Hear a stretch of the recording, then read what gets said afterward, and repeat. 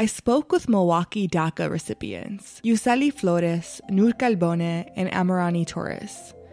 In conversation, I wanted to touch base on identity. The question I asked was simple.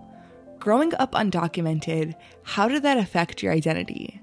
These were some of the responses. I think when I was younger, even in middle school and in elementary, to accommodate to the white teachers in my school, I would use I Yuseli, the vowels in English for my name. And now I just being more proud of my culture and correcting people, no, my name's Yuseli. But it took so long, and I think it took just the privilege to join organizations that woke that part up in me. And I could say for myself,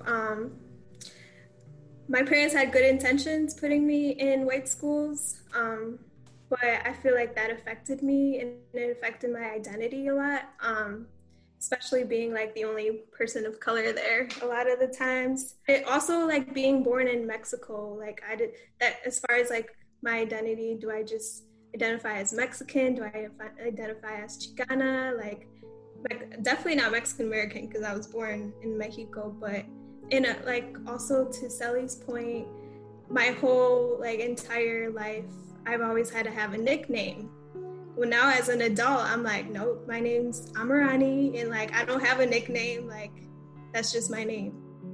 I think that sometimes people use American as a way to defend us. They'll be oh, you've been here for your whole life, you pay taxes, you do this and that, so you're an American. But I always feel that takes away from who I am, because I wasn't born here and I'm not an American.